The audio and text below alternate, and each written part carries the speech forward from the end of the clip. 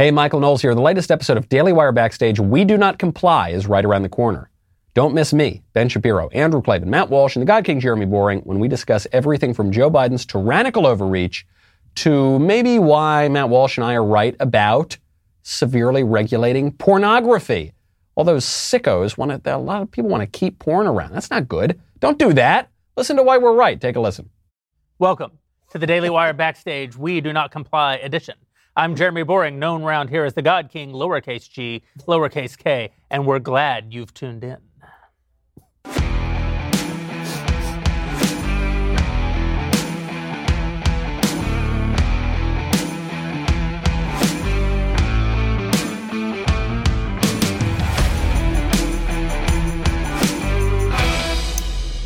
It got weird. Will President Biden's call for a vaccine mandate finally wake people up to the tyrannical leanings of this radical leftist administration? Does the Texas heartbeat law mean we may see an end to Roe v. Wade in the near future? Is it too soon to count on the GOP winning big in 2022 as the Dems continue to author disaster after disaster? None of that was funny. Joining me to discuss all of this and more is the Ben Shapiro, the Andrew Klavan, the Matt Walsh, and the Michael Knowles. For tonight's show, Daily Wire members can ask questions in the chat box at dailywire.com, and we will be answering them throughout the night, so please head over and subscribe. Joe Biden announced last week that he's weaponizing the federal agency OSHA to force all companies with over 100 employees to either mandate vaccines or test their employees for COVID at least once per week. I think it goes without saying that this is one of the most tyrannical overreaches of government power Americans have seen in my lifetime, and here at the Daily Wire, we plan to fight it. As we prepare for a battle of epic proportions, we're calling on you to help us fight this obscene and tyrannical mandate. If you will join us at dailywire.com right now by becoming a member, you'll be giving us the resources that we need to take this all the way to the Supreme Court if necessary. I really feel like if I say take it to the Supreme Court, the light should flash and thunder should. Head over to dailywire.com/subscribe and use the promo code Do Not Comply because we won't be. You'll get 25% off. Americans have been putting up with this crap, ceding freedom after freedom to this authoritarian bureaucracy in the name of public health for long enough. So please stand with us at the Daily Wire and perhaps most importantly, help us stand for the rights of all American citizens. I mean, there's a good self-promotion there, but this is like the big story, probably in politics of maybe in my lifetime, is this overreach by the president. It's been building. I mean, even under Trump, the response of our government to the pandemic has been so overwrought and has just at every and the use of administrative agencies to do it, right? The use of administrative agencies so overwrought. Giving eviction moratoriums started under Trump. That's right. Right, but this is the third straight president who said, I don't have the constitutional ability to do this. And then I'm just going to do it, right? Yeah. We had that with DACA, we had this with the CDC, and now we've had it with Biden several times in the past couple of weeks. That's right. He's just accelerating the pace. So he said, the Supreme Court said you're not allowed to do that with the CDC. And then he's like, well, I agree. And then 5 seconds later, he turned around and tried to do it again with the CDC and the eviction moratorium. Here he said a bajillion times that you are not allowed to use the federal government to cram down a vaccine mandate. But Ben, then his patience began to wear thin. His patience yes, began to wear thin. This is the part that's the part that's so unbelievably tyrannical about all of this is, who the hell are you? Your patience with me is wearing thin. I pay your salary. I mean, like, he is my employee. Like, this notion that his patience with me is wearing thin. He's not my father. He doesn't get to tell. He's not my wife. He doesn't get to tell me that his patience is wearing thin with the American people. And the thing about this, again, is I've said this 1,000 times. This has nothing to do with whether you're pro or anti-vaccine. This has to do with whether you are pro or anti-liberty. Right? Yep. The question is not, like, I am as pro-vaccine as possible for a human to be. I've made this clear over and over and over. I've been pro-vaccine since before it was cool to be pro-vaccines.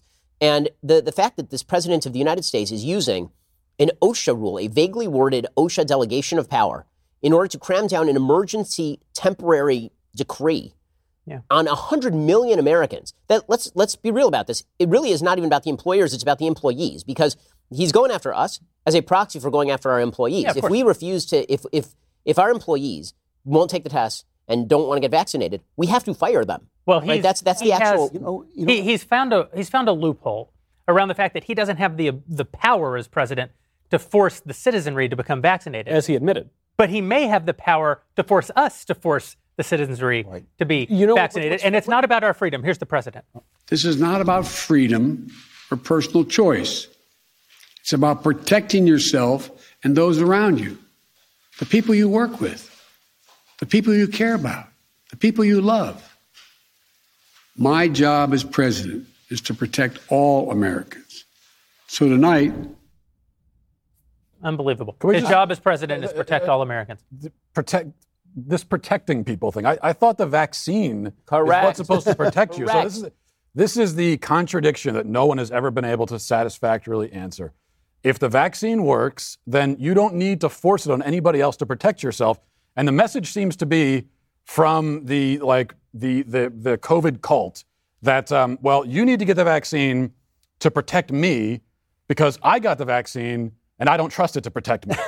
Yeah. And so there's a real disconnect there, which doesn't make a lot of sense. He said in the same speech, those two things simultaneously. That drives me crazy. The thing that is so frustrating to me about this is that it's all openly a joke. We've got thousands of guys pouring across the border, completely unvaccinated.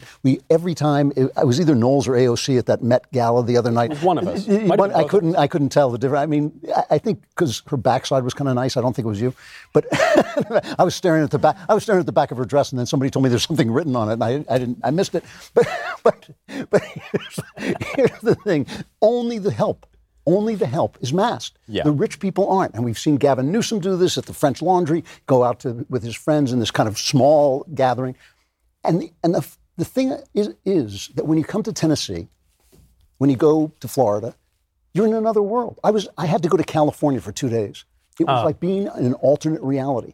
The fact that people have bought into what is clearly a joke, is clearly no longer serious, is amazing to me. This is the next part of what Matt's talking about, which is if the vaccines really work and they're super duper effective, then you don't need to worry about the unvaccinated Correct. people. But furthermore, if the virus is really the deadliest plague we've ever dealt with, people would probably be all clamoring to get the vaccine, right? You wouldn't have such high rates of people who are... I actually see it a little bit different. I don't think that it's contradictory. I don't think that that there's inherent contradiction in saying we have to, as the president said, we have to protect the vaccinated from the unvaccinated. You see that as contradictory because you're judging it on the merits of the actual words having actual meaning. But they don't. Silly you. Yeah. He's speaking politics.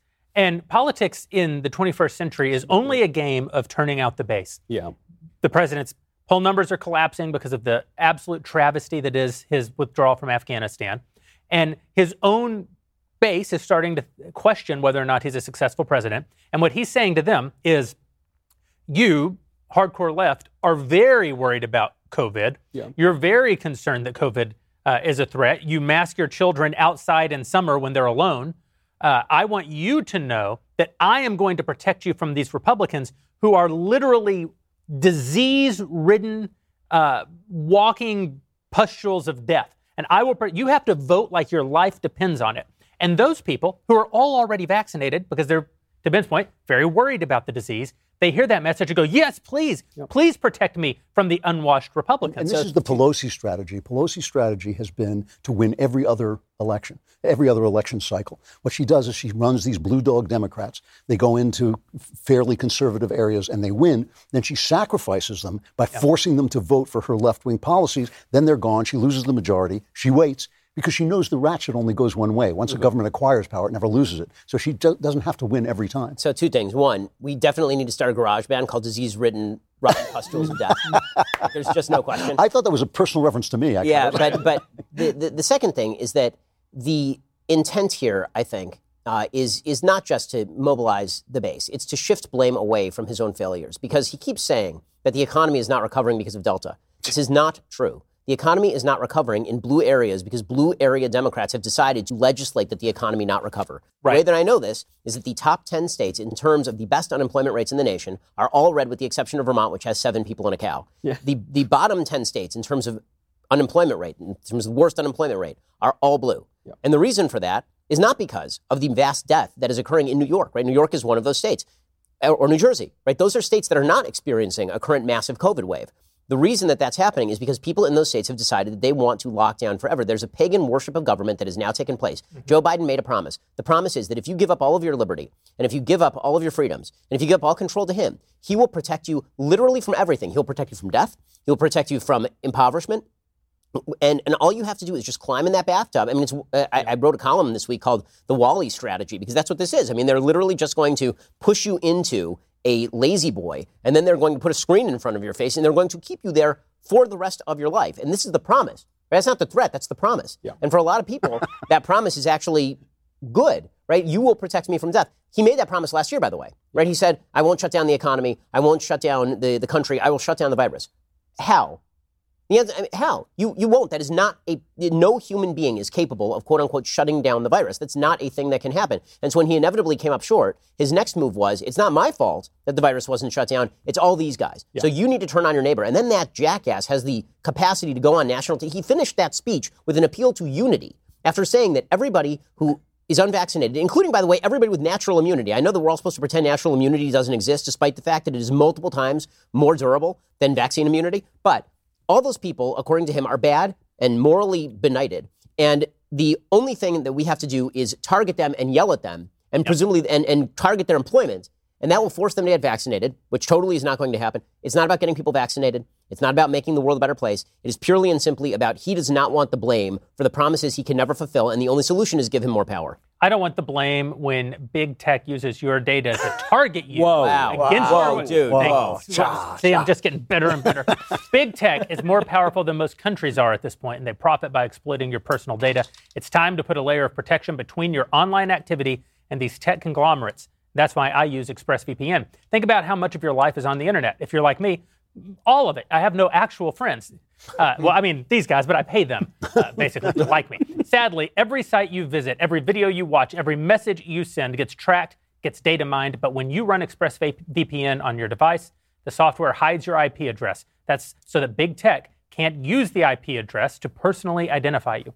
ExpressVPN also encrypts 100% of your internet data to keep you safe from hackers and eavesdroppers on your network. And ExpressVPN does all of this without slowing your connection. That's why it's rated the #1 VPN service in the world by CNET and by TechRadar, and for what it's worth, by Daily Wire.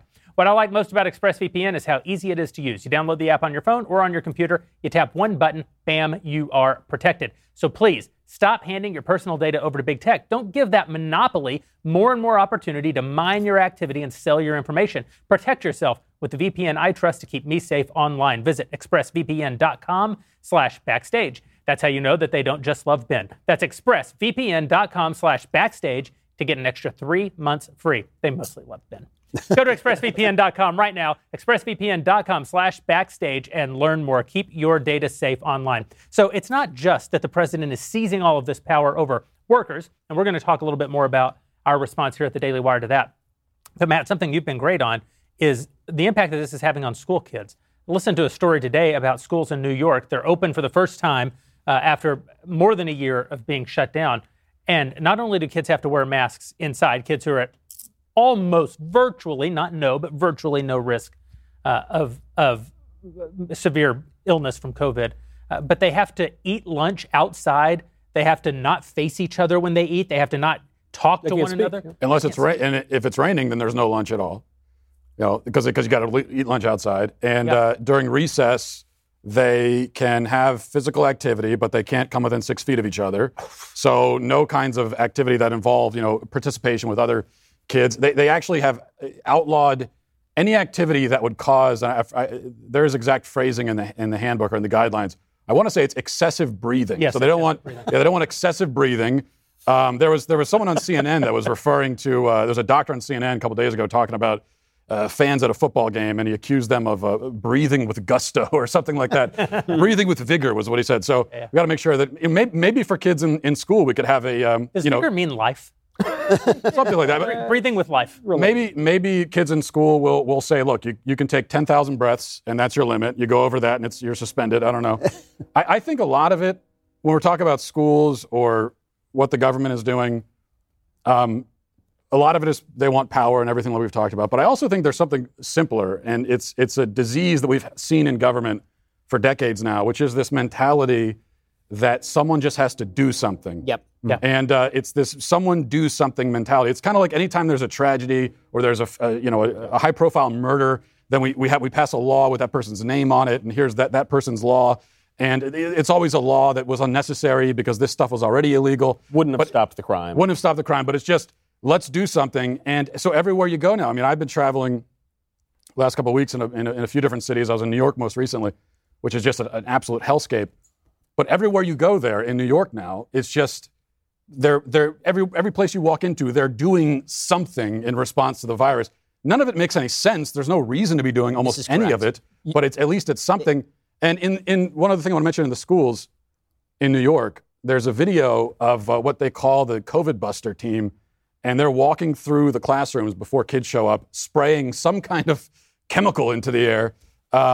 Which what is that supposed to do? But nothing. But it's something anyway, right. And it makes us feel safer. No, you're exactly right. And when you talk to folks who are in favor of these sorts of measures, and you say to them, "There's no data to back this," right? I mean, when you actually cite data, they get angry at you for citing the data. Yeah. So if you point out that there is not a single study that shows that masking school children is an effective tactic, like not one, and in fact, the single largest study was a study done in Georgia. It was a 90,000 student study, and it found that there were lower levels of transmission when teachers wore masks because adults are still transmitting it, but that when school children up to the age of 12 are in school, they actually buried the result. They wouldn't print the result. They file drawered it is what it's called. There was no difference between masking and unmasking for kids of that age group. And when you say this to people, and you say, well, then you really shouldn't mask kids. They'll say, yes, but what if one of the kids gets sick and they're not masked? And you say, well, then the same exact thing as if they were masked because I just gave you the data. And they'll say, yes, but then they don't have masks on. And I'd be like, right, but the data says that makes no difference for children because children don't know how to wear masks because cotton masks aren't doing damn bit of difference for little kids and all the rest of it. And they can't let go of it because, again, the idea is that if something bad should happen, I think this is really what it comes down to for a lot of the decision makers. Yeah. And this has been the incentive structure all along. If something bad happens, you need to be able to say to somebody else that you did the thing. Yeah. Right? And it doesn't matter if the thing was useful. I sacrificed the chicken. Right, this morning I sacrificed the chicken, and the COVID got the kid, but I sacrificed the chicken. And because I sacrificed the chicken, Elite, you can't tell me I didn't try to propitiate the COVID gods. I did. I tried to do it. You're really speaking to something important. It is a kind of paganism. 100%. We live in a new paganistic age, and paganism is sort of like science but without controls, right? Which is exactly what we're seeing. They say trust the science, but of course science has controls. Increasingly, science is also science without the controls. Right, yeah.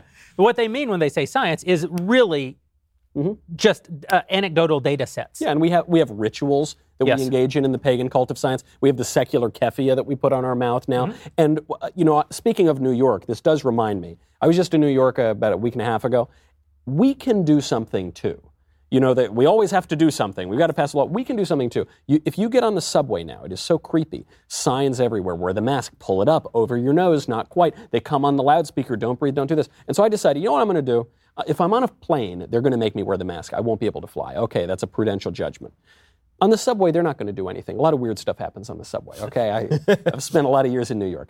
So I just wouldn't wear it. And I wouldn't wear it on the trains, and I wouldn't wear it on the subway. And you know what people said to me? Not so much as boo. Me too. I've had the same experience. If you just, in your own way, resist this stuff, it's important. Because to Ben's point earlier, we've got multiple liberty battles here. You've got the individual liberty battle, that's obviously being taken away, and you've got even the higher political liberty battle. We're not allowed to have a say over the future of our country because the administrative agencies and the public health priests are telling us what we have to do. And now this is all going to be enforced by OSHA. What's so crazy is even the priests of public health, even the administrative agents, just a year ago were saying, that would be overreach. That's right. Fauci, by the way, did you see that video of Fauci from 2019 talking about what you should do to prevent yourself from getting sick? Did you see this video? It's astonishing. It's a video from 2019, and he's Joe Rogan. He says, the guy literally asked him from Bloomberg, he says, so should we be wearing masks to prevent ourselves from getting sick? He says, no, you shouldn't do all that sort of paranoid stuff. Why would you do all into that paranoid stuff? You need to eat healthy. You need to exercise regularly. Right? I mean, he sounds exactly... And by the way, if you want to know the reality about the public health establishment, all you have to understand is that one of the major complications from the very start of this thing was obesity. Obesity was a major complicating factor when it came to COVID from the very beginning. And one of the things the public health establishment should have said when there was no vaccine available was not just put on a mask. It should have been get outside and exexercise. Right, get healthier. No, meanwhile, they were putting out they wouldn't say a damn thing. You don't want to fat shame anybody. Magazine covers of fat women saying this is healthy. Yeah. I mean, you also get cancer at an amazing higher rate if you're obese.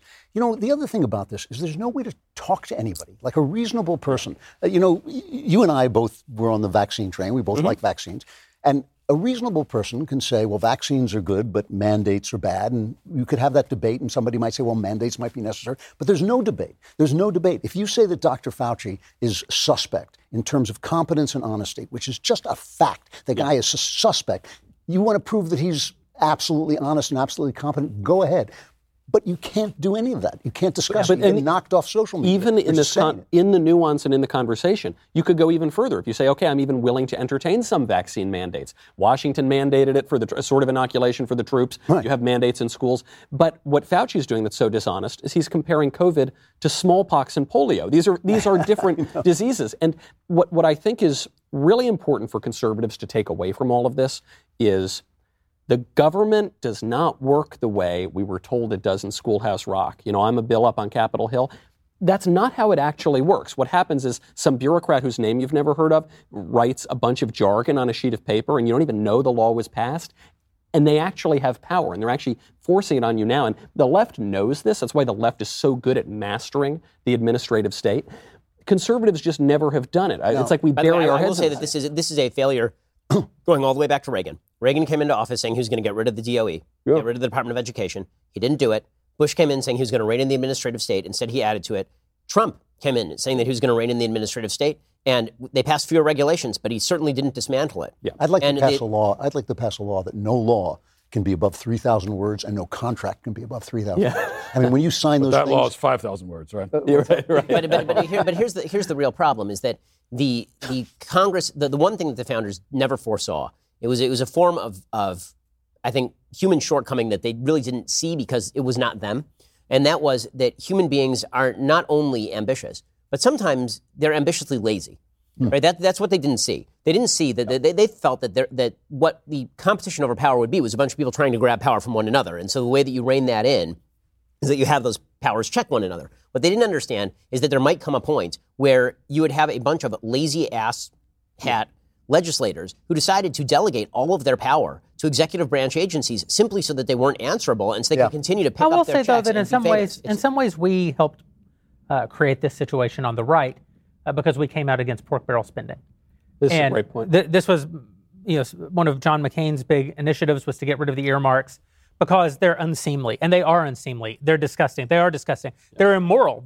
They are immoral. This is where congressmen will get together behind closed doors and they'll promise each other things. They'll be like, well, I'll support your crappy bill, but only if there's a bridge built. Nowhere. A bridge built in my district. And you go, well, what do you want with that bridge in your district? It doesn't even go anywhere. And they're like, yeah, but my name will be on it. And so I'll have taken, $64 million worth of taxpayer money, and you'll have the J.W. Boring, my middle name doesn't even start with a W, but bridge to nowhere. And you're like, well, I need your vote, so here's the money. And it's so ugly, right? They're taking the fruit of your labor and just spreading it around. And so we were against it because we didn't like it. But this is a version of conservatism that Michael talks about that I actually usually disagree with. But it's a very practical kind of conservatism that you shouldn't change anything that is, even if it's not great, until you've really thought through the ramifications of it. Right. That pork barrel spending goes all the way back to the founding era. And what pork barrel spending did is incented legislators to legislate. Because it turns out that doing something, voting affirmatively for something, is a risk when you're having to run for office every 2 or every 6 years. Every time you take an action, that action can be held against you. If you take no action, nothing can be held against you. And so the only reason these people voted for 250 years was to get bridges named after themselves. And as soon as we took away their ability to get something personally out of the act of legislating, they went, oh, well, then if I want job security, I should never vote on it. Aren't they talking about bringing this back? Aren't they talking about They've been talking about it a little bit. And, of course, there's a lot of blowback, particularly from the talk radio right, which wants to be purist about this sort of stuff, which is why I always say, as part of that right, I always say, you should listen to us when it comes to principle, but when it comes to implementation, you listen to us so you know where the marker is planted, not where the marker is going to end up, right? And don't forget... My job is very different from the job of a legislator who actually has to do the job. That's kind of a different thing. The reason this came up, too, was because we were defending John McCain, right? John McCain was the nominee, and John McCain was a big spender. That guy didn't want to reform any entitlements or any aspect of the administrative state. Frankly, he was probably trying to grow it. And so we said, okay, well, we can't make the argument there. Let's make it on pork barrel spending. And we all went along with it. But here's the truth. OSHA was passed all the way back in the 70s, right? Yeah. So the rise of the administrative state. But the administrative state has been rising, of course, all throughout the 20th century. But the radical power rise that was in the 60s. Grabbed. No, the actual, if you look statistically, the radical rise of the administrative state didn't even happen during FDR as much as it did during the 60s. During the 60s. I blame John McCain. Listen, people count on you.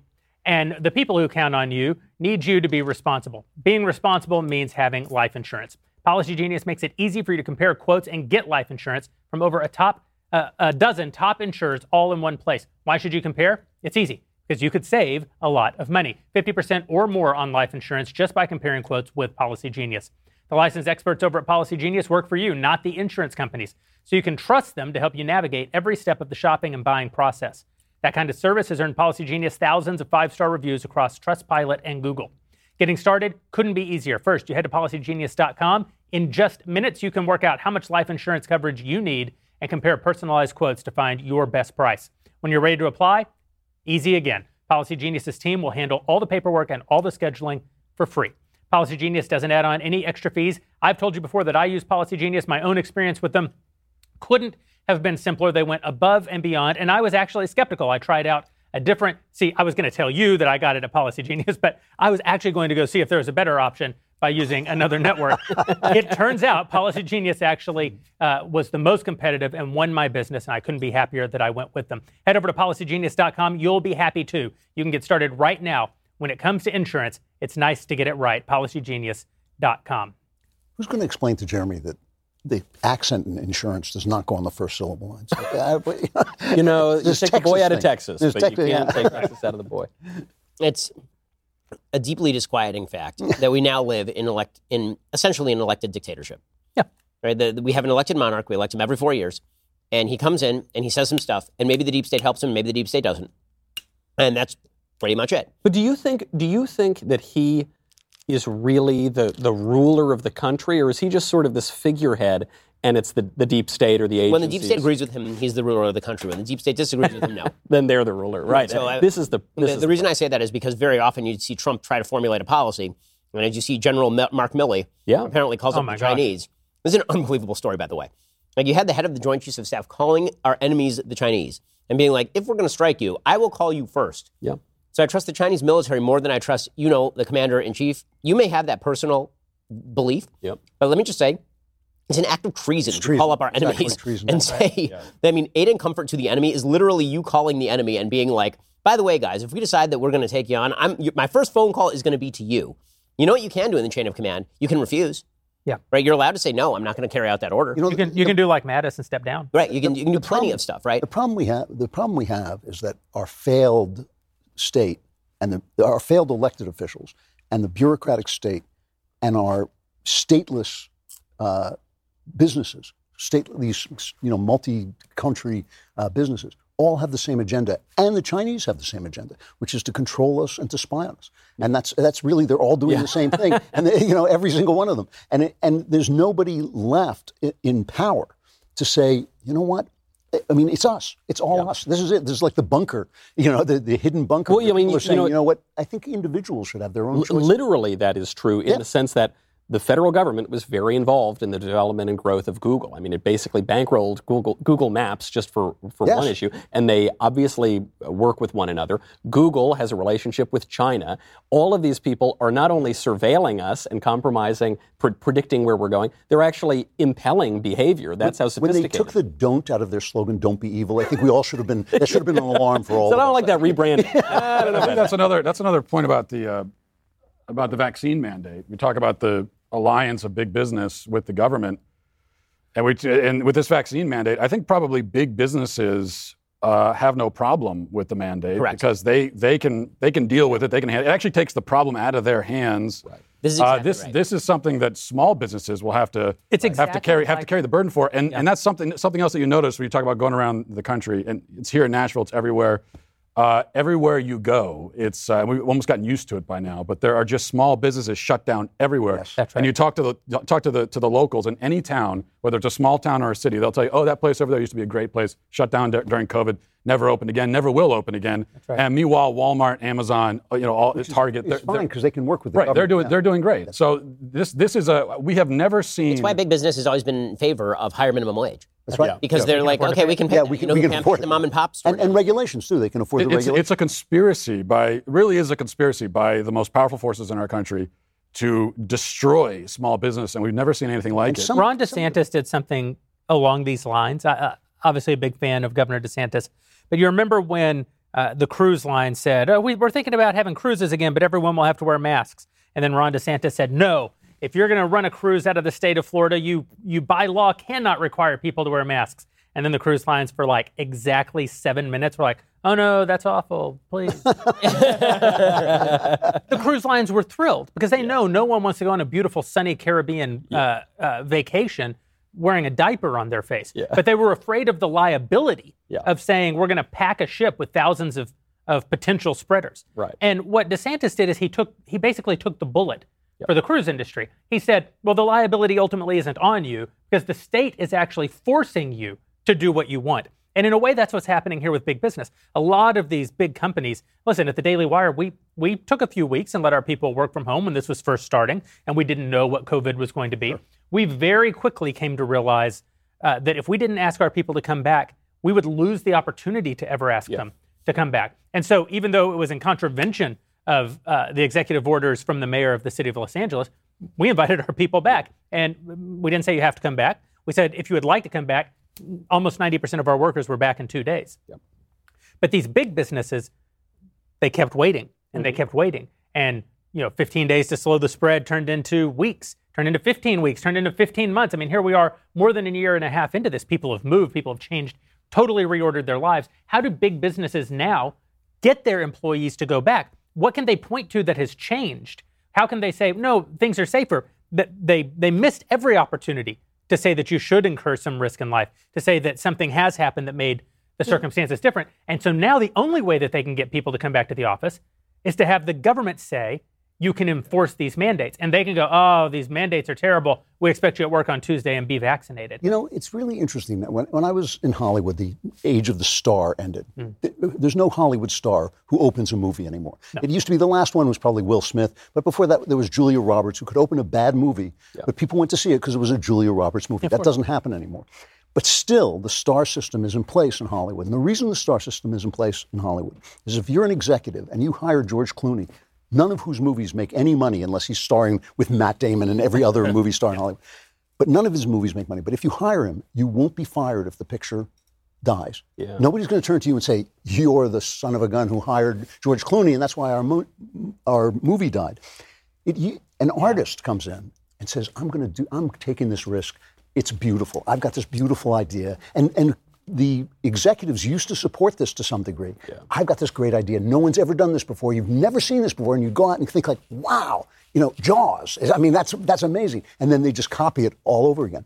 We're living in this period of success. We're living in the tail end of the American century where people stopped wanting to envision things because they were playing with the house's money. They didn't want to lose the money they made. Nobody wants to take the risk anymore. The risk is what it's all about. First of all, it's the only thing that makes life worth living. That's the first thing. And secondly, it's like how you make a great country. And instead, we've got all these people who do not want the blame. They don't want to be the guy. What DeSantis is doing, that they call him Death Santis and all this stuff, that takes guts. This is right. He can be right or wrong, but at least he's governing. So the media, of course, set up the narrative that the act of bravery is to shut everything down. Right. When the real act of bravery is to say that human beings are allowed to be human beings. Yeah. That's a true act of bravery because you don't get blamed. If you shut everything down and then a bunch of people die, you don't get blamed for that. Then you did everything that you could. But if you say, Andrew Cuomo.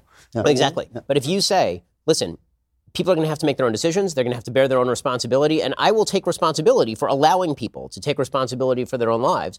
The media will kill you. The media will spend the next several years talking about how he's run Death Santis because you'll have Joy Reid on TV every night saying that DeSantis wants people to die. That's literally the language she uses when she's not being batted about by Nicki Minaj, right? That Ron DeSantis wants COVID to win because he is allowing people to live their lives. And the inevitable result of this is a dependent people who are waiting for some sort of kingly figure to come and save them from all risk and loss. This is why it's so important to go to back to Michael's point. If our leaders aren't going to take risks and they're not going to take the lead, then it's important for us as individuals to decide, where are we going to draw the line? And even with things like masking, I decided early on in this that I'm not going to wear the mask anywhere unless I'm asked by someone in the establishment in a position of authority to put it on. And if they do, then I'll decide whether I want to put it on or just leave. But the instinct for a lot of us is to just wear the mask because you don't want to. You don't want to cause any trouble. You don't want to be in an awkward social situation or whatever it is. I think as individuals, we have to decide, well, we're just not going to go along with this. We're not going to do it. We're not going to play the game. By the way, you will notice, we're all in a lot of airports all around the country. There is a federal mask requirement in all the airports. And yet, not everyone wears the masks in all the airports. It doesn't matter. Depending on what city you're in, you cannot wear it, you cannot comply. And there are enough people that no one is going to force you to do it. And you just think, well, what if all Americans did that? What if we all just stood up? I admit, this does go to, and this is where we kind of veer into the AOC territory. I think so much of this is cosplaying virtue. Yeah, right? It's just cosplaying it. Like the people who are wearing the mask at this point must know that everybody who they're around has had the ability to either get the vaccine or decided not to get the vaccine. Yeah. Right. This was, to me, the masking issue was much more complex and nuanced when there was no vaccine. Now that there's a vaccine and every adult has had the ability to get it, then the issue, all nuance is essentially removed. Because if you get COVID, because I'm vaccinated and I breathe in your general area, and then you get COVID, you did not have a right to never be sick again in your life. What you did have a right to do, at least to a certain extent, was to avoid deathly disease, right? At least the case can be made. That's an externality. In the same way that I can't pollute a river, I can't sneeze my COVID on you when you're 65 years old or 80 and living in a nursing home, right? Which is why even when it comes to vaccine mandates, I've said before that when it comes to, say, nursing homes, I don't see anything necessarily wrong with a vaccine mandate for employees of nursing homes because you're around vulnerable people literally all day long, right? Or mask mandates in hospitals where you're around people who are vulnerable all day long. However, once you're in just the general public and everybody's had the opportunity to get vaccinated, you don't have a right to require me to wear a mask on my face because you were too dumb or because you decided not. And here's the thing that's most amazing. No one who is unvaccinated is asking anyone to mask. It is vaccinated people who are asking people to mask. Right. That's the part that's utterly insane about all of this. I've drawn this Venn diagram on my show, at this point probably 10 times, of the unworried and the worried. Right? In a normal, logical world, what you would assume is the unworried are the vaccinated and the worried are the unvaccinated, right? It is precisely the reverse. Right. All of the worried are the vaccinated and all of the unworried are the unvaccinated, which means that the pandemic is over for all public purposes. That's because once all of the unworried are unvaccinated, then nothing you do is going to they're not worried. Yeah. They're not going to spend their days sitting up at night worrying about COVID. So how are you going to worry them into getting the vaccine? And everybody who was worried got vaccinated, and now they're still worried because you guys keep telling them to worry. But you saw literally the AOC play acting of it all at the Met Gala, right? Because it is cosplaying the revolution. She is cosplaying the revolution. She is showing up there as the revolutionary. I'll show you at this $35,000 seat dinner. I'll show you people. And she's actually now got an ethics complaint because she may not have been able to accept the dress that she was given. But when she shows up there, I don't know if she knows it or if maybe she does know it and she's just playing along. But AOC is not in any way challenging the establishment. She is the toast of high society. Oh, absolutely. It's why she was invited to the Met Gala. She is a tool of the plutocratic establishment. I mean, she is exactly the opposite of what she's supposed to be. The plutocratic establishment and the left are the same people at this point. Yes, they are. They're identical. And it's a problem that the right hasn't caught on to yet. The right has not caught on to the fact. I mean, to me, this just proves the fact that the whole problem with Ayn Rand is that John Galt is just as big a son of the bitch as the people in government. Anybody with power, anybody with too much power is a threat to liberty. I mean, and that doesn't mean you take their power away. It means you control the things that they can do. You put limits on it, and you say you have certain rights. The individual has certain rights that no powerful person can take whether away. It's Google or whether it's government. That's right. Can we also just stipulate on the tax the rich thing? I don't personally care what tax rate Jeff Bezos pays. Like, you can raise taxes on him. I don't really care that much, to be honest. But the idea that the rich are not taxed is so absurd.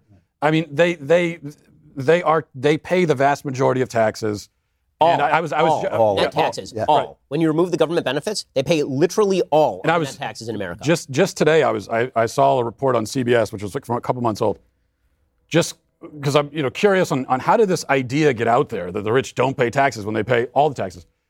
There was just a good example. It's not like it's just from this report, but there was a report done by ProPublica, I think a few months ago, claiming that the rich pay almost no taxes.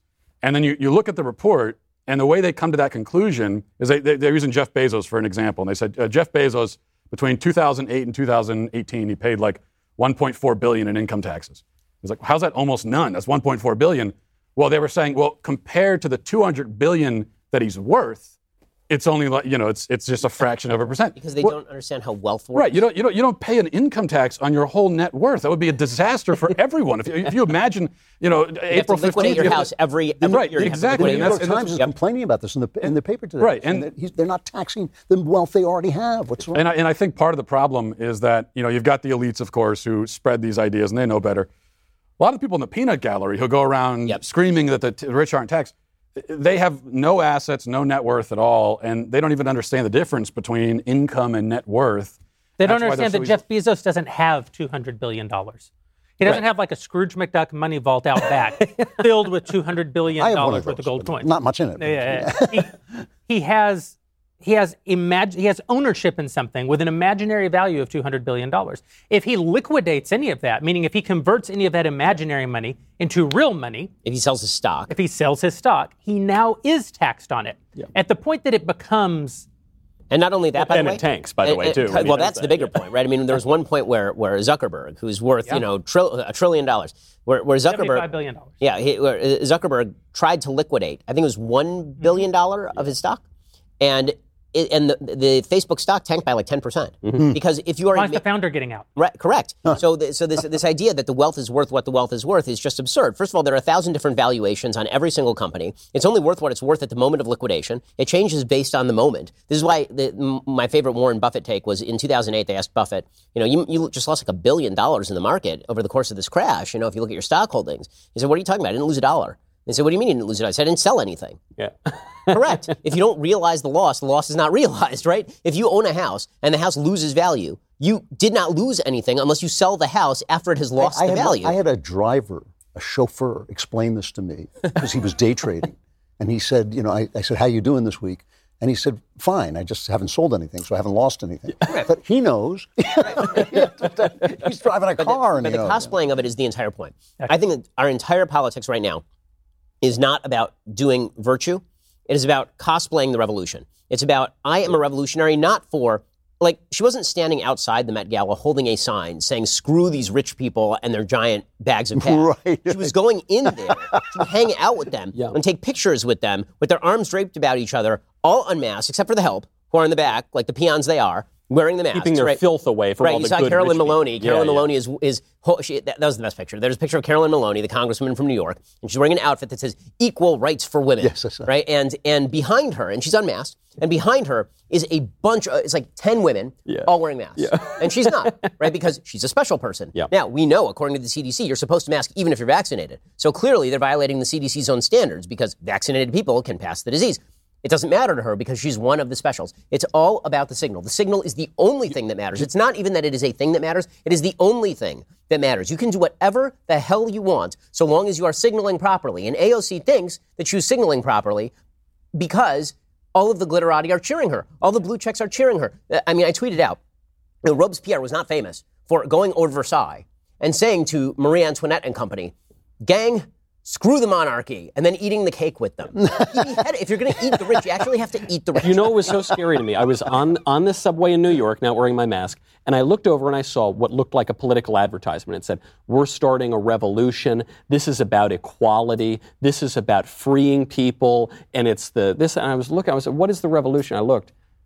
It was an ad for Old Navy. Yeah. It was an ad. The revolution is what sells products. And this is what AOC either doesn't understand or she does understand, and she's pulling a fast one on all her constituents. They called themselves the resistance all through the Trump administration. They agreed with the corporations. They agreed with Hollywood. They agreed with the academy. They agreed with media. They agreed with everybody in power. They're the tools of capitalist hegemony. They were resisting the people. And it's an interesting question, too, though, about why AOC, she was around a bunch of rich people, and why would rich people embrace this message of tax the rich, tax me? Because, and that's the point people are making in AOC's defense, is that, well, it's actually brave for her to go around rich people with that message, but it's not exactly the same thing. I mean, if I were to go to a Planned Parenthood fundraiser with a shirt that said, imprison abortionists, I would probably get a very different reception. So why were they embracing her? And I think the reason is, which actually sounds like a great idea to do that. But I was thinking that. Yeah, the reason is, number one, they know it's not serious, it's virtue signaling. But also, for these rich people, this is the ruling class. They know that, okay, yeah, you raise the taxes on me a little bit, I can afford it. But also, we're all comrades. We're part of the same crew here. So I'm investing in you, and you're going to advance my ideological agenda. So sure, take a little bit more of my money. It benefits me in the end, not so much the. Also, let's be frank about this.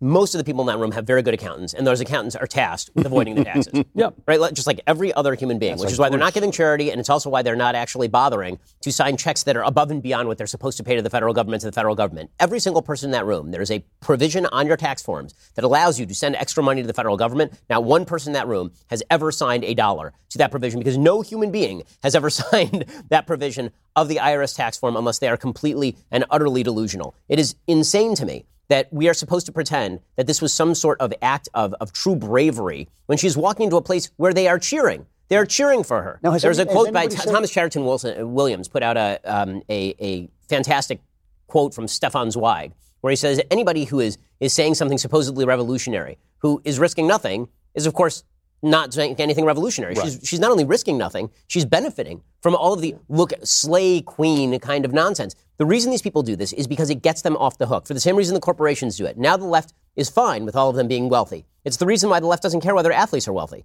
They only care whether business people are wealthy, because business people might actually live their principles, but athletes signal their principles and then live like the business people. Did anybody go with AOC, though, on this? Did anybody like this AOC stuff? Yeah, the left did. Rolling Stone called it iconic. Really? Did they really? Yeah, they did. Absolutely. Because it is iconic. Well, honestly, this goes all the way back to, I'm sure that some of us have read Tom Wolfe's Radical Chic. Yeah. This is all just Radical Chic. Yes. The single greatest political essay ever written. If you haven't read it, you should go read it. It's an essay about Leonard Bernstein holding a dinner party. That whole book is great. Unbelievable. And this chapter of the book, which was originally a cover piece in New York Magazine before New York Magazine was complete trash. And the entire article is about Leonard Bernstein, the famous conductor, hosting the Black Panthers in his penthouse apartment with all of these white celebrities. And all these white celebrities are fawning over these exotic revolutionaries. And the exotic revolutionaries are saying directly to them, when the time comes, we're going to kill you. Yeah. We're actually, and all of these people are clapping for them and cheering for them. And the thing is that in this particular analogy, AOC is not the Black Panthers. She's Leonard Bernstein putting on the cap. Right. She's not even Black Panther. Right, that's a great point. The scene is in Joseph Conrad's The Secret Agent, this exact scene where she hosts, there's a rich woman who hosts all the radicals in town who are actually blowing people up and killing children and all this stuff, but she's hosting them and they keep saying to her, you're next. And she goes, yes, I know, it's wonderful. So this week, I'm a young man, 42. And yet I had to subject myself to the humiliations of an older man of 45 and get a colonoscopy. Oh, my God. It was... welcome to the club, pal. It was not great. Yeah. It was not great, would be the official way to report it. Oh, you don't know what fun is. Yeah. But, literally the only time in Jeremy's life he has not been full of shit. You're not. They clean you out. But all I did yesterday was sleep. And as you spend an entire day sleeping, you think, man, I love my mattress. I hate that transition. That was the worst transition. I love my mattress. That was really bad, yeah. And that's because of our friends over at Helix Sleep. Helix Sleep has a quiz. It takes just 2 minutes to complete, and it matches your body type and sleep preferences to find the perfect mattress for you. Oh, man, they're so going to ask for their money back. Why would you buy a mattress that's made for someone else? With Helix, you're getting a mattress that you know will be perfect for just the way that you sleep. That's because they have soft, medium, and firm mattresses. Mattresses great for cooling you down if you sleep hot. Mattresses great for spinal alignment to prevent morning aches and pains. And even a Helix Plus mattress for people who are a little bit plus size. The mattress comes right to your door. It's shipped to you for free. You don't ever need to go to a mattress store again. They even have a special financing offer, which is in effect right now, where you can get your own Helix mattress, the #1 rated mattress in America, for less than $1 a day. Just go over to helixsleep.com/backstage. Take that 2-minute sleep quiz. They'll match you to a perfect customized mattress that will give you the best sleep of your life.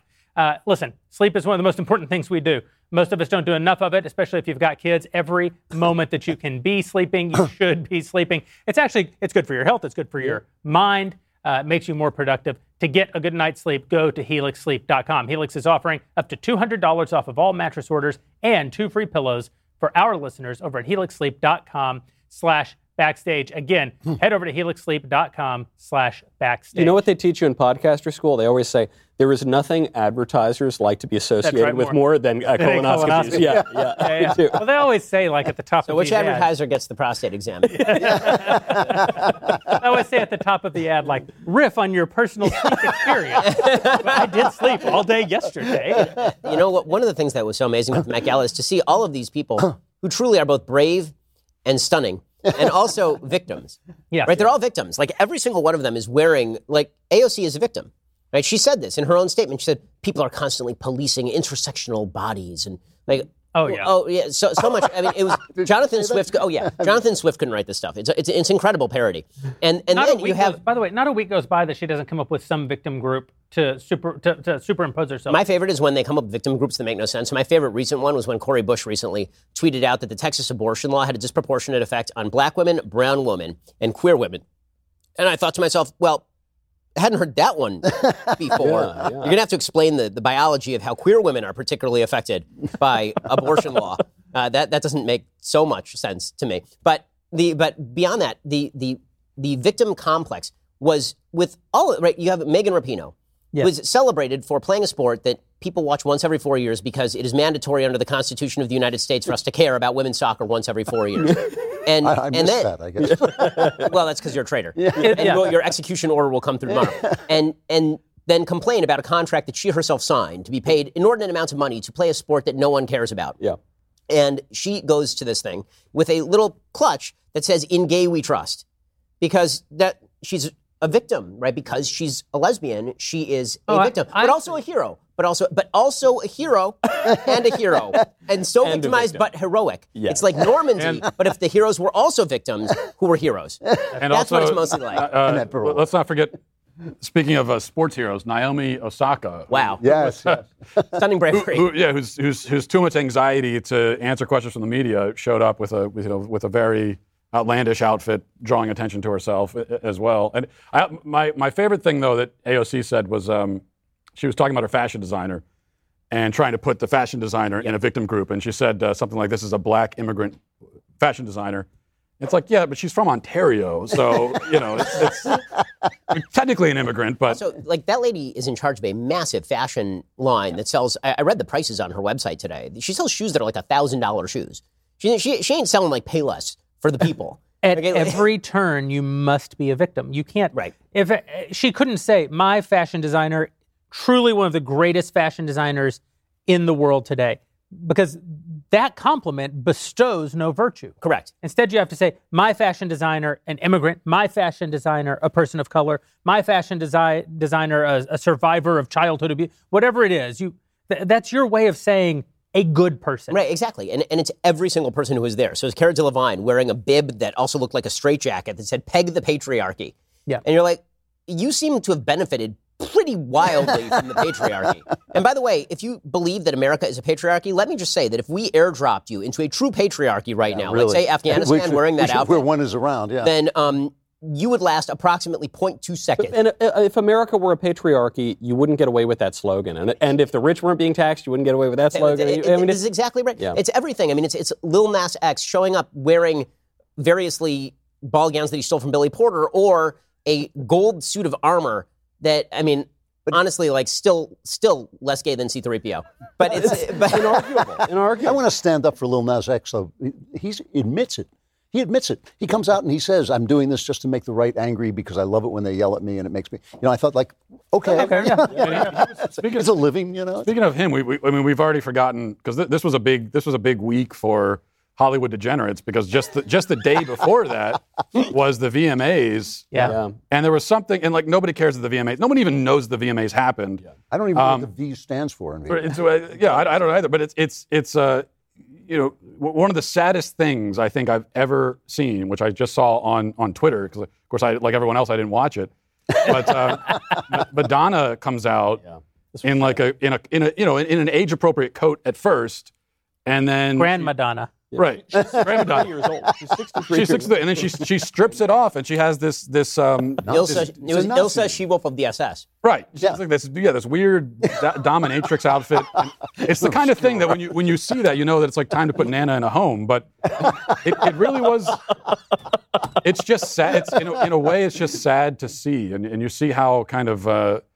By the way, We're being told that is the height of liberty, that if a 63-year-old woman can dress up like a prostitute and sort of jiggle around, that is the height of liberty. Like a Nazi prostitute. Like a Nazi prostitute.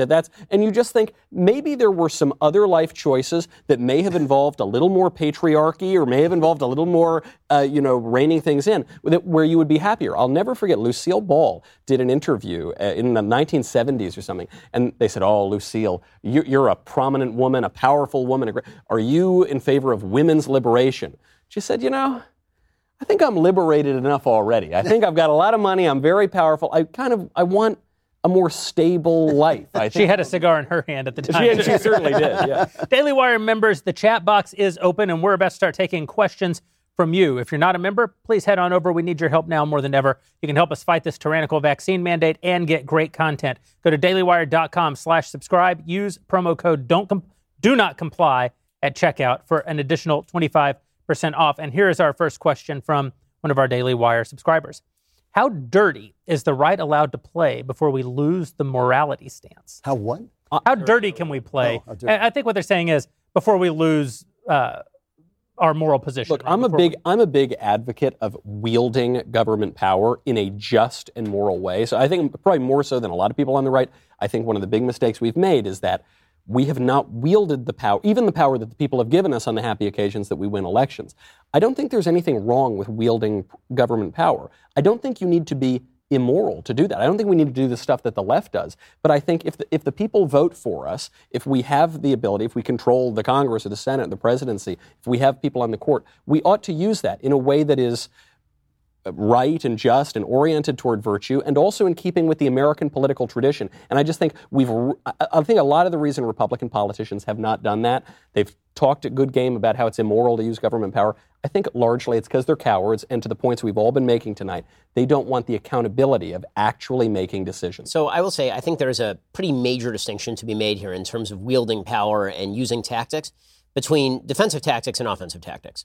What I mean is that when you're talking about, for example, this is true in pretty much every area of law. So, for example, if I were to walk up to somebody and just kill them, right, I'm now a murderer. If that person is trying to kill me and I kill them, that's now self-defense and nothing happens to me, right? I may be performing the exact same act, namely taking the life of another person, but the circumstance determines the morality of the actual activity. The same thing is true with regard to the use of government power from time to time. If you're using government power, for example, to get rid of government power, right? There's an edifice that's been built up, and now you need to tear down the edifice. That is a different thing than using the same level of government power in order to impose.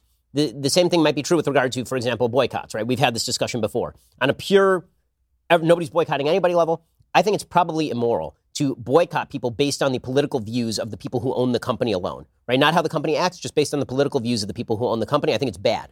Okay. However, if we now live in a world in which the left is doing this to all companies and therefore forcing all companies to the left, you have a moral obligation to defend yourself by using a similar tactic and creating mutually assured destruction. But what's wrong with imposing? I would go further. Yeah, I would impose. I mean, I just think is the assumption that it's wrong for the government to impose, because I'm not sure I would agree with the. Well, it depends on the level of imposition that we're talking about specifically. Here's an example. Isn't every law an imposition? I mean, even every prohibition is also a mandate, right? I mean, if you're prohibited from driving over 65, you're mandated to drive 65 or under. So. Let me give an example. Let me give an example to maybe clarify it, which is this. I don't think the Founding Fathers would have considered a drag queen story hour to be a constitutional right for anybody. I think it's perfectly right and just and preferable to ban a drag queen story hour. Maybe you do it at the local level. Maybe you enforce obscenity laws. To ban drag queen story hour from what? From the libraries, from the schools, from these sorts of places where it exists. From places paid for with public dollars? Or private dollars, for that matter. I think we can have Would you ban drag queen story hour in my private home? Yes. Yes, probably I would, yeah. Yeah, I would not. But I do believe that is an yes, the school, schools are different for two reasons. One, because to the extent that you're targeting children at all, children don't have the same rights as adults, and we have a responsibility as adults to. But Drag Queen Story Hour always targets children. To the extent that Drag Queen Story Hour is specifically referring to something involving children, then yes, I agree that it could be prohibited. But take one that doesn't involve kids, because kids, you're now talking about a subgroup of people who literally, have to have other people protect. Would you outlaw a drag show at my private home for adults. Well, I attend your drag show, so I obviously... He's star attraction. But let's take it even... I mean, the debate that this usually hinges on, and I think it does clarify the point, is pornography. Do we say that we can never impose our views of pornography on anybody, or do we, in what I think is the American political tradition, say, there's no right to obscene material, and we should really rein this down? But I think we're on the same page. I believe outlaw all pornography. But with that, you can also hinge that argument. You don't have to do this, but I think maybe the most effective argument is that can be entirely hinged on children also. I mean, you can make the argument for banning all pornography, all internet pornography, which is the only kind of pornography we're talking about, because children exist and because they have access to the internet. And so by putting it on the internet, you are putting it potentially... I don't agree with the two of you about pornography. Yeah. I don't agree that you can say the fact that kids exist means that a thing that isn't right for kids shouldn't exist. An example would be cigars. You could say the existence of cigars in the world does necessarily follow that some kids will have access to tobacco. That's why I say internet. Are you just talking about because I started smoking cigars as a kid? Is that what you... It's because of the internet. Like the cigars can't exist on the internet. I mean, you could buy them on the internet, but you can't smoke them on the internet. So because of the unique medium which the internet is, there's just no way. As long as you put that stuff out there on the internet, any child can access it just by hitting a button on a computer. Yeah, I think we would all agree that something should be done to make porn far less accessible to children. But that is different than saying I would outlaw all. But then to broaden it out, though, to the point, we are suggesting using the government to impose. But again, we're still using examples that are centered around children, and children aren't imbued with the exact same rights that adults possess. What about banning pot? Banning marijuana? I would ban. I mean, it still is technically illegal. Marijuana has been illegal my entire life for all the good it's done. I think that's a pretty no, I don't know. I think ineffective law. I think more people use it when it's legal. I don't think that the same number of people use it when it's illegal as use it when. So I think that there's also questions of prudence that then arise in terms of at what level you are going to do these quote unquote moral things. Yeah. Right. So I think that one of the big problems here is that we fail to get specific enough when we talk about which body ought to do this. So I have far less problem with quote-unquote legislating morality when you're talking about a local level with a much more homogenous population than I do when you're talking about nationally, for the specific reason that if you want to share a polity with people with whom you're heterogeneous, then you are going to have to acknowledge that there are differences in perception on issues like, for example, marijuana or even pornography, which is consensual activity between adults. Most of the ones where I think that the federal government ought to get involved in general bans do involve children, which is why I think abortion is a federal issue, right? You're talking about literally the removal of life from other human beings, which is why it's not a state issue. But when you're talking about, do you want to, this is I think, it isn't a question as to whether, and maybe that we don't, whether we want to share a country with New York. Yeah. Really, I mean, this is a serious question because New York obviously doesn't want to share a country with us. So if you have a federal government that, for example, is saying that there's now a federal standard, this is what Joe Biden has now said, right? There's a federal standard that you must allow abortion in your states. Yeah. What he's effectively saying is that New York should govern Texas. But don't you? But and if Texas says, okay, well, you know what? The same way you feel about abortion, that is the way that we feel about pornography. And so we're going to do this. Eventually, what you're going to get is just the country splitting. What you're not going to get is everybody living by your standard because in the end, This is the right.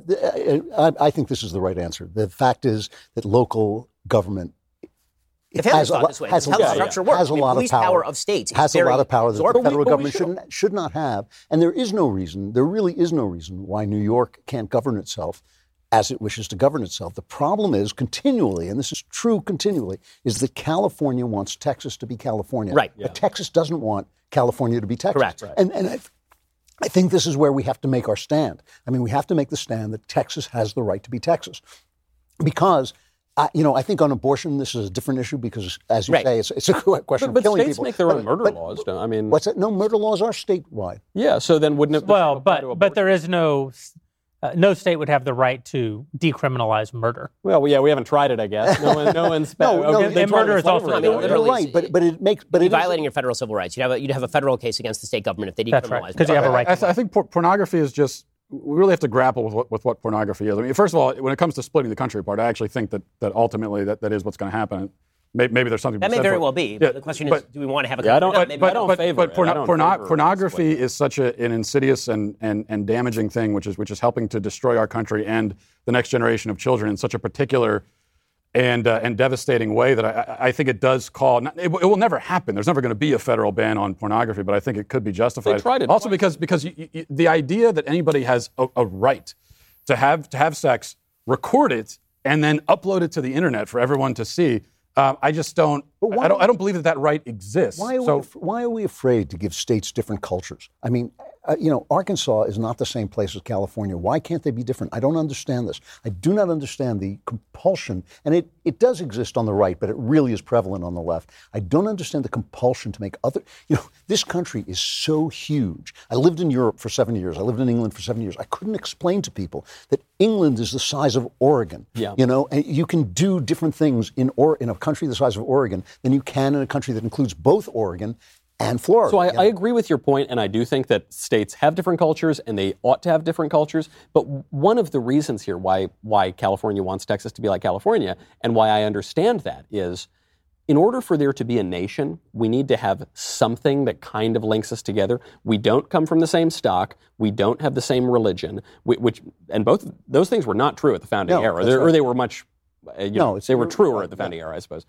We increasingly don't speak the same language even. I'm not talking about Spanish. I'm talking about English. We can't even speak the same English language. And so in order to have it, we don't even have borders. So if you don't have anything in common, then you can't have a republic, right? A republic refers to the things we hold in common. I agree with that, but one of the principles that we used to have in common was a sort of leave each other alone. That's all, right? As that principle. So that's why I think that, I go back to the defensive point, which is that if California wishes to legislate California and everybody else, I can see where the drive comes from to say, okay, well, let's legislate Texas. And this is why it's a little bit of sophistry, I think, to say all laws regulate morality. Sure, that's true. By definition, it's true. That's true as far as it goes. But there is but it's obscuring another truth, which is there is a fundamental difference between laws that preserve liberty and laws that encroach on liberty. But is that not a moral? That itself is making a moral claim.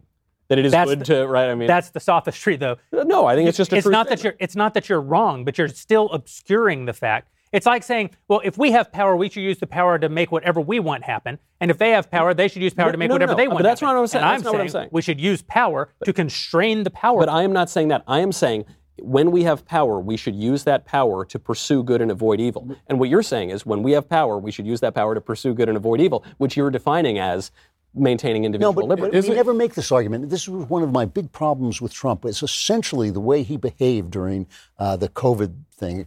Forget about the stuff the garbage that came out of his mouth. But one of the things that he did was he let each state basically make their own rules. Now, how can that not be right in a state with the population density of South Dakota versus a state with the population density in Manhattan of New York City? Of course they should make different rules. Of course they should make different rules. Isn't part of the problem? But he never said it. He didn't make that fight. Right. Part of the problem, I mean, I don't mean to make this even more obscure and broad, but one of the reasons why these conversations never go anywhere, we talk about, well, the government is supposed to preserve liberty or preserve rights. We don't define our terms.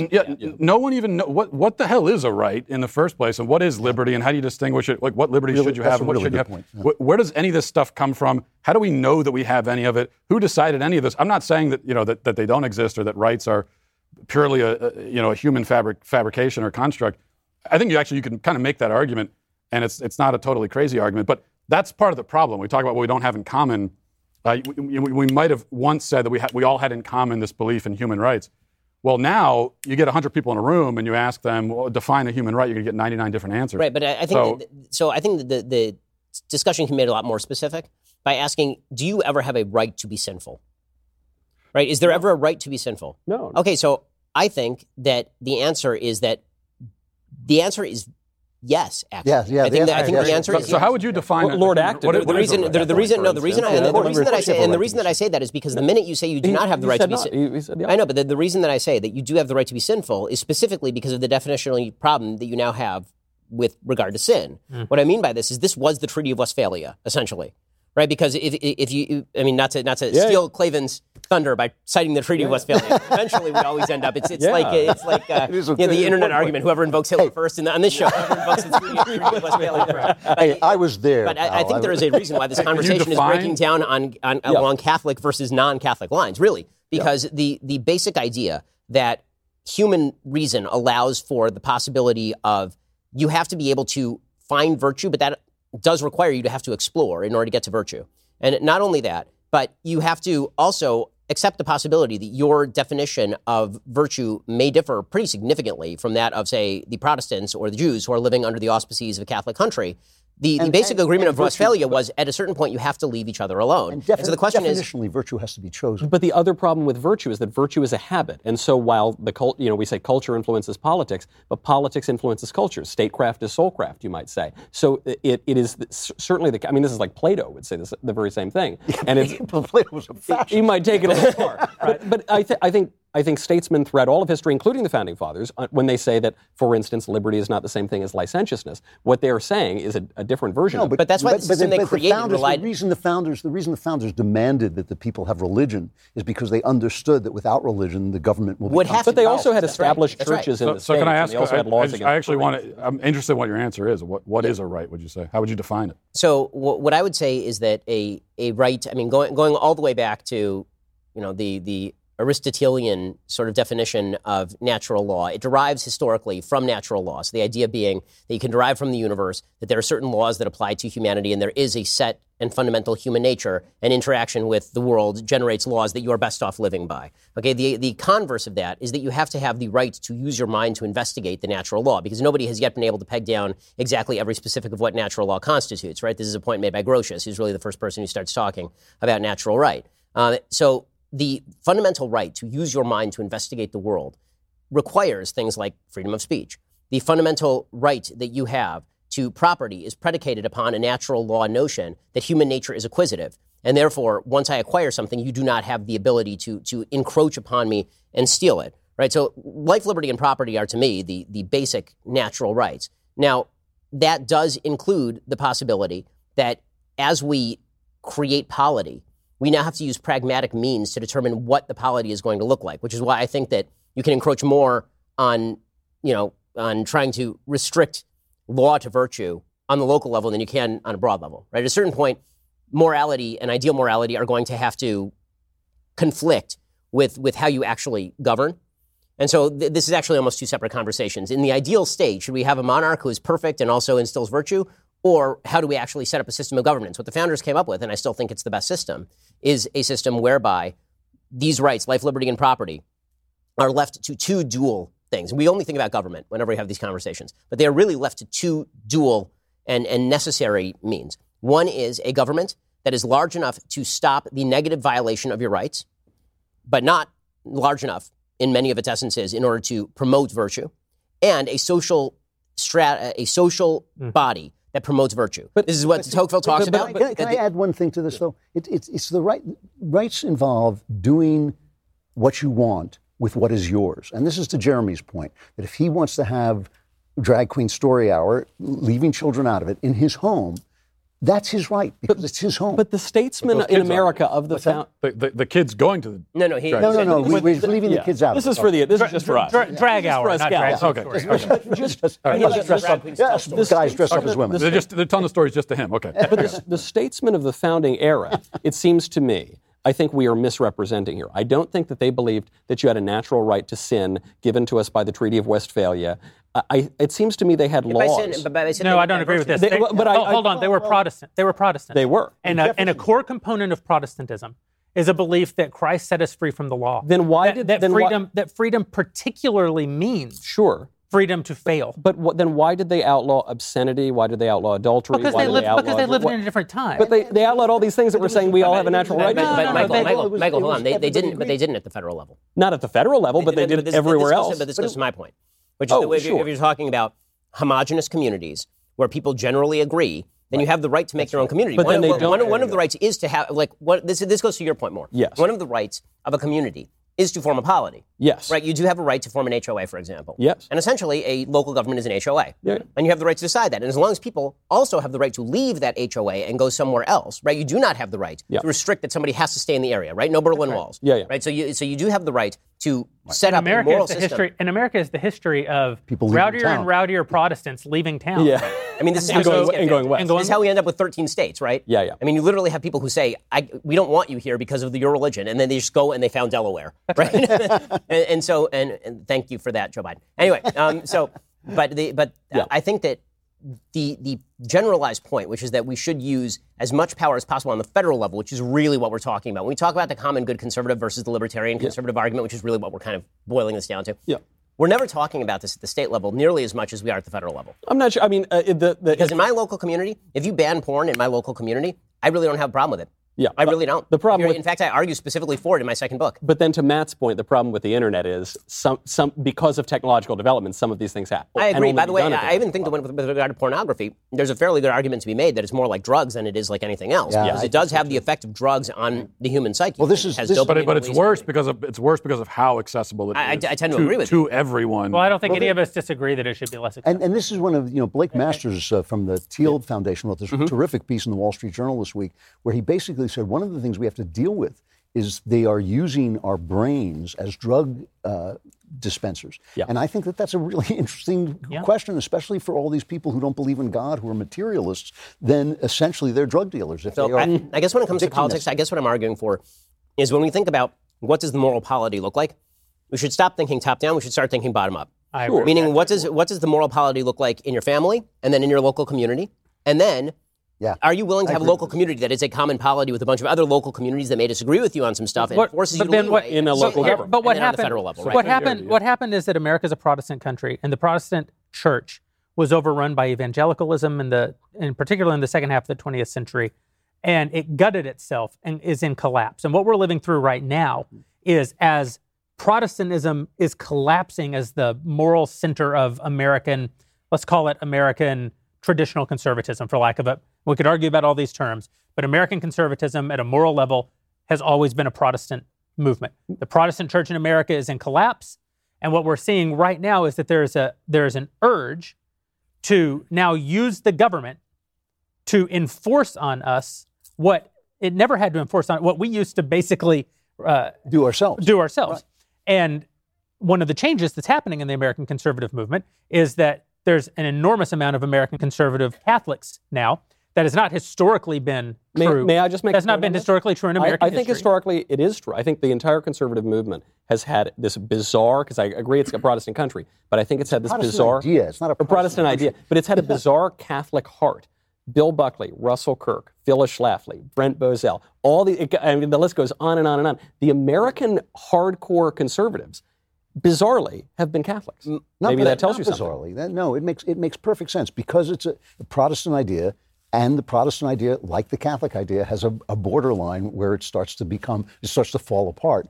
These two forces are actually in a good relationship of struggle in this country. I'll tell you historically, I think right now they're not. No, because of what you said. I think right now, right now, one of the things that's happening and that is encouraging is that the sort of subsidiarity that we're talking about is happening naturally. Yeah. Because what you're seeing is a massive sorting effect. Yeah. Right. Yeah. We all left California except for Walsh. Right. We all left California, and now we're all living in Tennessee or Florida or Virginia variously. We're moving to, except for Drew, more red areas. Virginia's still more red than California. Yeah, Drew was like, this place is so left, I got to get out of here, and loaded up the truck and moved to Washington, D.C. It's like moving to Mississippi from California. That's right. But the basic idea is that subsidiarity is being chosen by people in how they live. Yeah. Mm-hmm. Right. People are moving to communities where they are getting the communities that they want. And which, to your earlier point, may actually exacerbate the balkanization. Right. It may exacerbate the balkanization. Well, now we're going to have a choice. This is where I really think the future of the country is. The choice is going to be, do we want to share that polity? Right. I keep coming back to that question.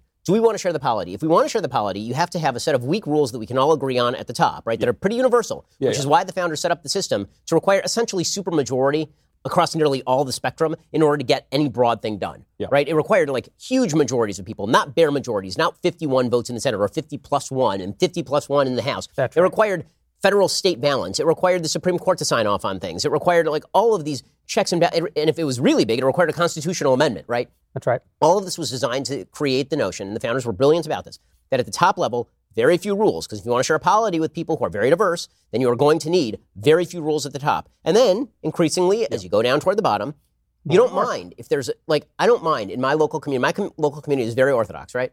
It's a very Orthodox Jewish community. If there was a regulation among members of my community that on Sabbath you don't drive, it would certainly alienate some people. Do I think that there's anything deeply immoral about that? Yeah. I mean, I'm not sure that I see something truly deeply and horrifically immoral about that, so long as people are given the opportunity to leave. It would be if Joe Biden said you That's can't exactly right. right. This is So exactly here's a right. question kind of along these lines, as long as we're talking about the death of evangelicalism and the sad fact that nobody's yet killed Catholicism, is the very argument that Biden is making about vax mandates that it's sinful to be unvaccinated? Is he making fundamentally a religious argument? Yeah, I think with another Catholic, Cardinal Manning, I think all human conflict ultimately is theological, and it might be at a very removed level, but when we're having arguments about how we ought to live together, ultimately we're making kind of religious arguments. And that's what we see from the left always, is that they always make the moral argument. And we make the practical argument. Exactly. Every policy proposal, they make it on a moral grounds. They say this is just the right thing to do. And they don't bother a lot with the practical stuff. And then right, the conservatives will respond, well, this is too expensive, or this is going to cause this practical effect. And it's almost always the wrong response. We have to get the fact that we've ceded the moral argument. 100%. I think this is so true about the way we talk. That we've ceded the moral argument to insane perverts, and basically. we're right. And we're right. Yeah. We've ceded the moral argument, and we are right on moral ground. The irony, though, we have to point out is Joe Biden is making this moral argument, and he says he's a devout Catholic, and he's making a religious argument, but it's not a Catholic argument. He's making a progressive religious But that argument. makes perfect sense. He argues like a Catholic without Catholicism. Yeah. Right. Right. I mean, he took all the doctrine, he threw it out the window, and he kept all the attitudes. Right. It's like, like really, you see this with the secular Jews all the time. Yeah, They keep the kind of a lot of them will keep this sort of very medoctic is the word, like very specific articulation of particular issues, but they just got rid of the whole religion thing. They just sort of kept the sensibility. So true. Tikkun olam. So here's a question from the DailyWire.com subscribers. You can get your question in at dailywire.com/subscribe. The vaccine mandate seems like a stepping stone to some very authoritarian legislation. My question, where do you see this leading? Well, I think that if they can do a vaccine mandate simply through the power of the administrative state, it's hard to see how they can't do it with regard to all other forms of health problems. And you've seen how they've done this with nearly everything, right? They declared last year that racism was a public health problem. Yeah. Right. They say this in Chicago. It's a public health crisis. Well, if you can declare that post-vaccination, COVID is such a public health crisis that the federal government can cram down mandates on everybody else, why can't, if racism is a public health crisis, why can't OSHA cram down rules about CRT in workplaces? Right. And you think all this is bizarre and crazy, except that all of it is bizarre and crazy. Well, right? the head of the CDC, right after saying that the eviction moratorium was going to continue, said that she wants to turn her attentions to guns as a public health crisis in America. Right, I think rock and roll is a public health crisis. Rock and roll's over. You're still talking about rock and roll as though Barack Obama didn't happen. Honestly, it's for another day, but Barack Obama destroyed rock and roll. You have convinced me of this. There was rock and roll, then there was Barack Obama. Now there is no rock and roll. Yep. So he did something good. But because rock and roll was about white male angst. White male teenage angst. Yeah. And then Barack Obama came and along stealing a and lot said of his that tropes from better black music. Yeah, then, really. well, Barack Obama came along and said young white men aren't allowed to have angst. Yeah. They're not allowed to basically express their dissatisfaction because they're so Toxic. Yeah. And so truly rock and roll just stopped. Yeah, I think you're right. I was hoping to see Norm Macdonald on the book club. So now we've turned. I should have read ahead because I actually do want to talk about Norm. Did Michael ever hear any of Norm's thoughts on crime and punishment? Michael? Yeah, I will say, I wish I could say that I was a close, dear friend of Norm Macdonald. I've been a fan and admirer of his since I can remember, since I was a kid. And I did get to talk to him. I mean, Jeremy and I went to see one of his shows, and we actually had custom hats made from his book. Like, it was a total, and he looked at us kind of in the crowd, and like, who are these crazy people? But I noticed this strange thing, which is when Norm got on Twitter, he followed me like really early on, and I thought, this is so weird, but I never abused it. I didn't want to DM him. I was so in awe of the man. He was the funniest man that was alive in our age. And one day he sent out a tweet about how he was in pain or something, and I feared that he was depressed or something. So I sent him a note and I said, "Hey pal, I'm in awe of you. I don't want, but if you want to talk," and we had a very long exchange. We had this long correspondence, like 10-paragraph DMs, and it was about religion. And I'm not going to, I don't intend on revealing this private correspondence, but the man, he did this thing, and he did it publicly too, where he'd say, you know, Michael, man, you're really educated. You know, me, I'm just an old chunk of coal, and I'm totally uneducated. And then he would use a word that I didn't know, which means his reading was so deep. And the one thing I will say about our correspondence is I am convinced the man had not only incredible wisdom, but a deep, profound, abiding, lifelong faith. I am 100% convinced of that. And so the last part of our correspondence was he was going to come on the book show and do Crime and Punishment, or one of the Russian novels. Actually, one of his most famous jokes is based on the death of Ivan Ilyich, which I ended up doing on the book show with Matt. And he wouldn't come on, and he said he didn't want to, during the coronavirus, he didn't want to go into a studio. And I thought this was just him being eccentric. Now, looking back, it's clear he was in cancer treatments. Michael, we actually have that joke queued up. Let's play it for everyone. A moth goes into a podiatrist's office. A moth goes into a podiatrist's office. Right? You are correct. A moth goes into a podiatrist's office, and the podiatrist's office says, what's the problem? And the moth says, what's the problem? Where do I begin, man? He goes, I go to work for Gregory Olinovich, and all day long I work. Honestly, Doc, I don't even know what I'm doing anymore. I don't even know if Gregory Olinovich knows. He only knows that he has power over me, and that seems to bring him happiness. But I don't know. I wake up in a malaise, and I walk here and there. And the podiatrist says, oh, yeah? And the moth goes, yes. And he goes, at night I sometimes wake up and I turn to some old lady in my bed that's on my arm. A lady that I once loved, Doc. I don't know where to turn to. My youngest, Alexandria.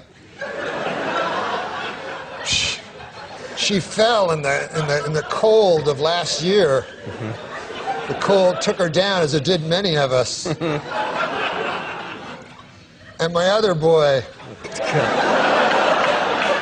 And this is the hardest pill to swallow, Doc. My other boy, Gregorio Ivanilidovich. I no longer love him. As much as it pains me to say, when I look in his eyes, all I see is the same cowardice that I catch when I take a glimpse of my own face in the mirror. If only the cowardice was stronger, then perhaps I could bring myself to reach over to that cocked and loaded gun that lays on the bedside behind me. And end this hellish facade once and for all. How long a drive was this? Do you live in the valley? Where do you live? Please, sorry. He says, Doc, sometimes I feel like a spider, even though I'm a moth, just barely hanging on to my web with an everlasting fire underneath me. I'm not feeling good. And so the doctor says, Moth, man, you're troubled. But you should be seeing a psychiatrist. Why on earth did you come here? And then the moth said, because the light was on. I have to tell you, this is in his memoir, his wonderful memoir, and I listened to it in the car. And I'm not joking. I had to pull off the road 3 times because I was going to die. I was laughing so hard and driving in L.A. at the same time. And it goes on. And it reflected also, I mean, just on top of this, a deep knowledge of Russian literature, which he really had. And you know, Crime and Punishment is the book that essentially made me a Christian. I mean, that's the book that changed my life. That book changed my life. I mean, I was 19 years old. I read that book, and all the relativism that was rising through the university system that I was in, I thought, oh, it's all wrong. I get it. It's all wrong. You know, and it genuinely changed my life and put me on a 30-year track toward Christianity. And that joke, I just thought it was I don't know, it's a profound joke, but it's hilarious. He had an almost religious commitment to the joke. Yeah. And I actually think it held him back in his career. I mean, sure, very because famously, he was an artist. Yeah. He was fired from SNL because he wouldn't stop telling the funniest jokes, which at the time were about O.J. Simpson. About O.J. Simpson, yeah. They said, we will keep paying you, but you have to stop making that joke. He would bomb deliberately in settings where he thought the funnier punchline was for him to fail. Rose to Bob Saget was amazing. Unbelievable. Yeah. And what's funny is that a guy that committed to the joke, a guy who would put the joke ahead of his own career, ahead of his own happiness in many ways, I think, here at the end, carried around this cancer for 9 years, apparently didn't even tell his family, was willing to carry all of that on himself so that the joke, told cancer, so that the joke wouldn't suffer. And yet, I think that this is the most united, if you look at social media right now, the most politically united of anything. There's the most political unity around the death of Norm Macdonald that I've seen about the death of any public figure in the last 10 years. Yeah. Universally beloved, left and right. And this is an excerpt from his book that I think it's his greatest work is based on a true story, a memoir. And this is Norm Macdonald talking about meeting God outside of the Luxor Casino in Las Vegas. He said, I find my way through the casino, and in a moment I'm on the Strip. There's a dry chill that begins to freeze my naked face, and the buildings of iron and glass feel as immortal as the ancient streets they sit upon. I look above the sun shining amid the blue sky and the white clouds as they cast a pall of futility over the man-made monuments in their sickly neon light. And I stand by the pyramid of Luxor and gaze upon the firmament above, and in a sudden, the sky becomes a face, and I look away in fear and shame. It's the face of God, and he speaks, and his voice is both your voice and mine at once. And he speaks unto me, why do you not look at me, neither yesterday nor today? And so I remove my dirty work hat, and I look upon him, and I study his countenance. Now, people always wonder, is God a man or a woman? Is he black or white or yellow or brown? But I'm here to tell you that none of that silly stuff matters. He's a white guy, by the way.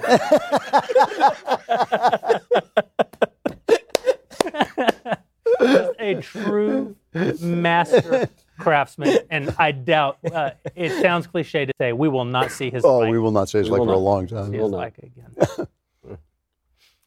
Well, thank you for joining us. As always, we're very happy to have had you, and we're very pleased that our DailyWire.com subscribers make it possible for us to do this show. If you're not one, we'd like to invite you to become a member right now. You can head over to DailyWire.com/subscribe. If you use the promo code Do Not Comply, you'll get 25% off your membership. Thanks for being here, and as a reminder, we won't comply, and neither should you. If you're watching live on DailyWire.com, please stick around because the newest episode of Candace is right around the corner. You can watch it here at 9 p.m. Eastern, at 6 p.m. Pacific. Thanks again, and we'll see you next time live at the Ryman Auditorium.